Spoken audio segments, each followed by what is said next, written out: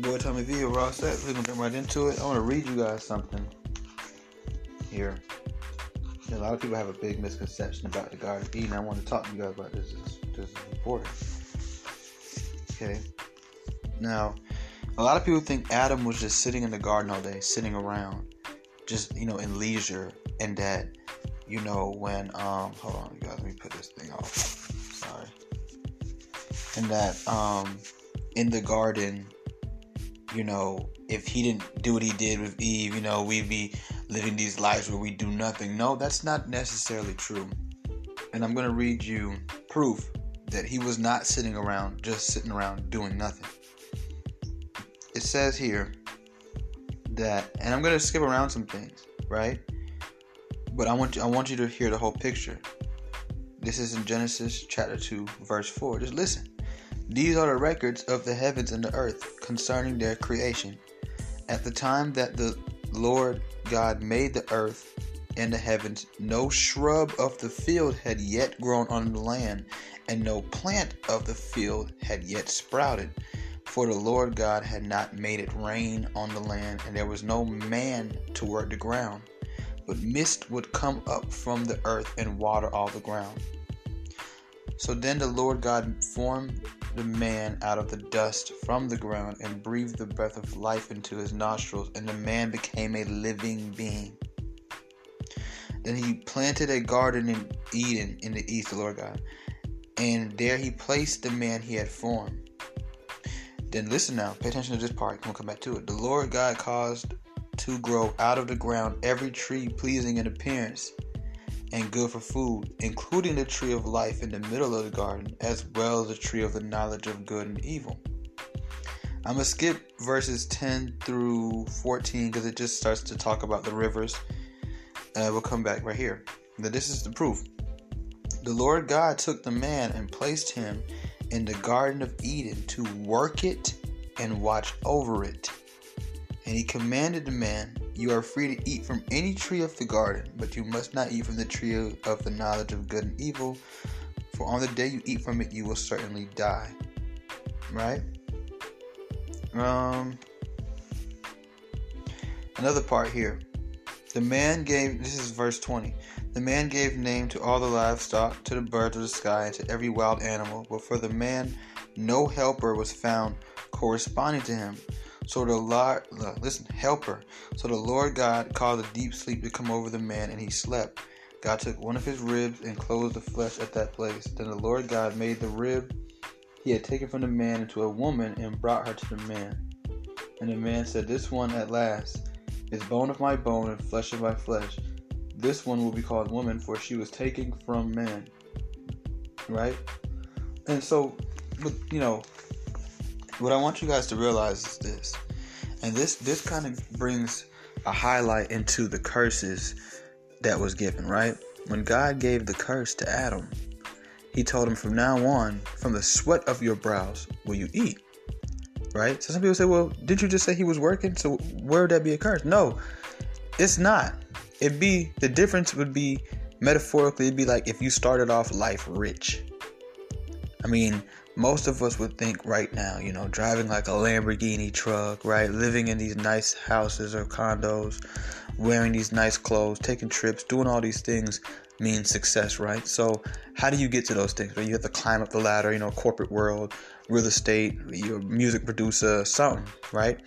Well, just imagine if you started life and then you turn 18, you leave your mom's house, and you're just handed the college degree that you need. You're handed, the laptops, the cars, the clothes, the houses, everything that you would want to be successful. And now all you have to do is maintain it. So yeah, you drive a Lamborghini truck. All you got to do now, you didn't have to work for it. All you got to really do is just go get a little oil change every now and then. Just get the wheel alignment once a year. Put some gas in it. Yeah, you got a big house. All you got to do every now and then is just clean your room. Oh yeah, you got the money. All you gotta do now is just pay the bills when it's time to. Like, you see what I'm saying? Like, it's like that. Like, the reason I read that part where I talked to you about God creating these trees and lifting all the trees up, Adam didn't have to do that. He didn't have to do that. All he had to do was just get up every now and then, maybe, you know what I'm saying, walk down the fields and clip. A lot of people have this image of Garden of Eden as just being this big place of paradise. It was a garden. That's what a garden is, a place of intent. A garden is not just a beautiful place of vegetation. No, it's beautiful because of its lush vegetation. But it's a place with intent. It's a place of harvest. It's a place of growing. It's a place of production. Gardens have production value. It was a place that God created for production of some sort.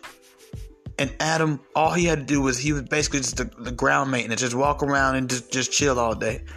Go clip a couple leaves, pick a couple berries, cut a couple things down, whatever it may be.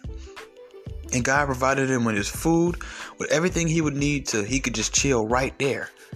But he basically started off life rich. That's all. But that don't mean he didn't have to get up and go get that oil change every now and then. Yeah, go take the trash down the big driveway so the trash man can come. He had to still go do things. See, and that's what God gave to him. So when he wanted to go and do his own thing, God said, well, from now on, you will have to do your own thing. You no longer get to start life off rich. You will get whatever you work for. You will get whatever you desire, whatever you earn. That's why a lot of Christians have this misconception that we all have to be poor, and that's just not true. You read the Bible, most of the people in the Bible were rich. Even Moses grew up rich. Moses grew up in the Pharaoh's house. He grew up rich in Egypt, in ancient Egypt, under one of the most prominent pharaohs that ever ruled over ancient Egypt. He lived in the house with them. They found him when he was a baby. He grew up over there. Abraham was rich. Job was rich. These people was rich. This is what I'm trying to explain to you. So like just, I believe Paul even had some money at one point when he was Saul.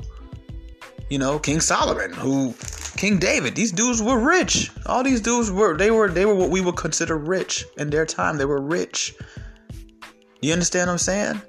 So you're going to get what you plant. You're not going to get this fresh start of crops no more, since you want to be with the world. You can go get your own stuff from the world. You no longer have access to the Garden of Eden. So there's a misconception about that. And then we can look at how could we use that in our real lives right now? What does that have to do with us?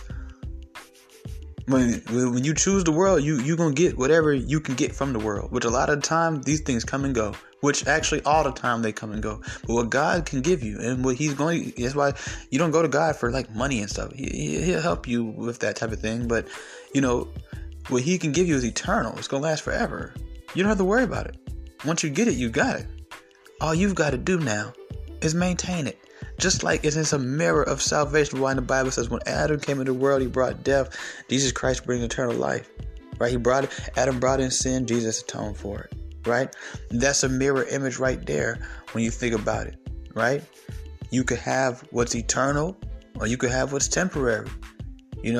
That's your daily choice of going through the Adam's curse or going through Jesus Christ's blessing. It's your boy Tommy V. Raw Sex, and I'm out.